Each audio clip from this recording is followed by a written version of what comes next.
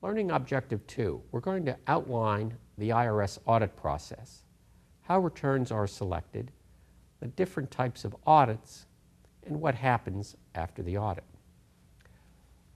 In a land of 135 million taxpayers, the IRS does not have the resources to audit every return. So there are techniques for identifying returns with understated tax liability. The IRS uses a number of computer programs and outside data sources for the identification of returns with that understated liability.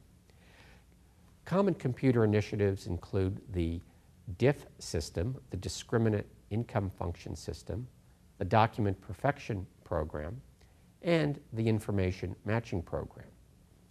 Once the returns have been identified, there are 3 levels of audits: correspondence, office, and field examination.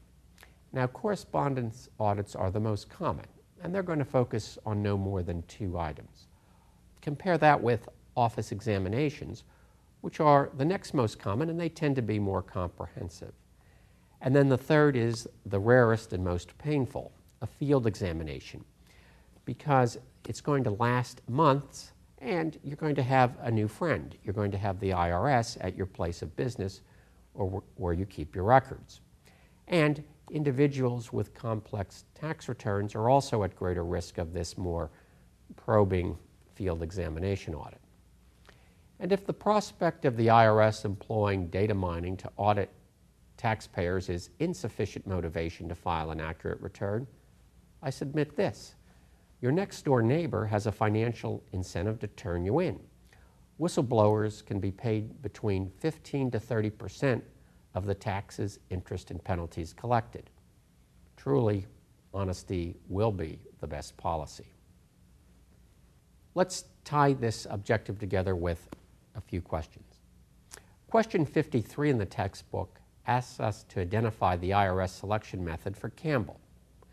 The failure by Campbell to report interest income was the result of information matching of what Campbell reported or didn't report to what other taxpayers like financial institutions did report to the IRS about Campbell.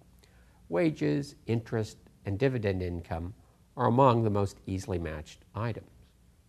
Question 54 is asking us to explain to taxpayer Young how the IRS selected his return for scrutiny. Young had incorrectly calculated the tax liability, and the Document Perfection Program caught his mathematical and tax calculation errors. And then question 55 provides an example of the operation of the discriminant income function technique. Our taxpayer had a disproportionately high number of deductions relative to income, so now the IRS is going to pay a visit and try to sort it all out. It should not be surprising there are going to be reasonable differences between the Internal Revenue Service and the taxpayer about the correct nature of the tax owed. After an audit, the IRS will send the taxpayer a 30-day letter, which provides the taxpayer the opportunity to pay the proposed assessment or request an appeals conference. If agreement is not reached at the appeals level, or the taxpayer does not pay the proposed assessment, the IRS will send you a 90-day letter. So let the tax litigation begin. We're now in the process of managing the litigation process. At this time, you have the opportunity to pay the tax or petition the U.S. tax court to hear the case. If the taxpayer decides to pay the tax, you may request a refund and file a suit for refund in either the U.S. District Court or the U.S. Court of Federal Claims. The selection of where to litigate centers on 2 issues. The first, do I want or am I able to pay the contested tax liability? If not, the tax court is your only forum to avoid prepaying the tax. The other venues, such as the appropriate U.S. District Court or the U.S. Court of Federal Claims, mandate payment of the tax, and a lawsuit would have to be brought to get a refund. The other big issue is, who do I wish to be the trier of the facts of the case? Do I want a jury of my peers? If so, the U.S. District Court is your sole option. For the U.S. Tax Court and the U.S. Court of Federal Claims, the judge is the trier of both fact and the determiner of the governing law of the case. The litigation process can continue if the losing party wishes to appeal. Now, in the appeal of a trial court decision, the appealing party in a U.S. Court of Federal Claims case appeals to the U.S. Circuit Court of Appeals for the Federal Circuit.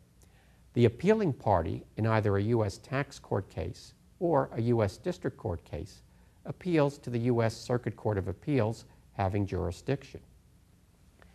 And the litigation could continue.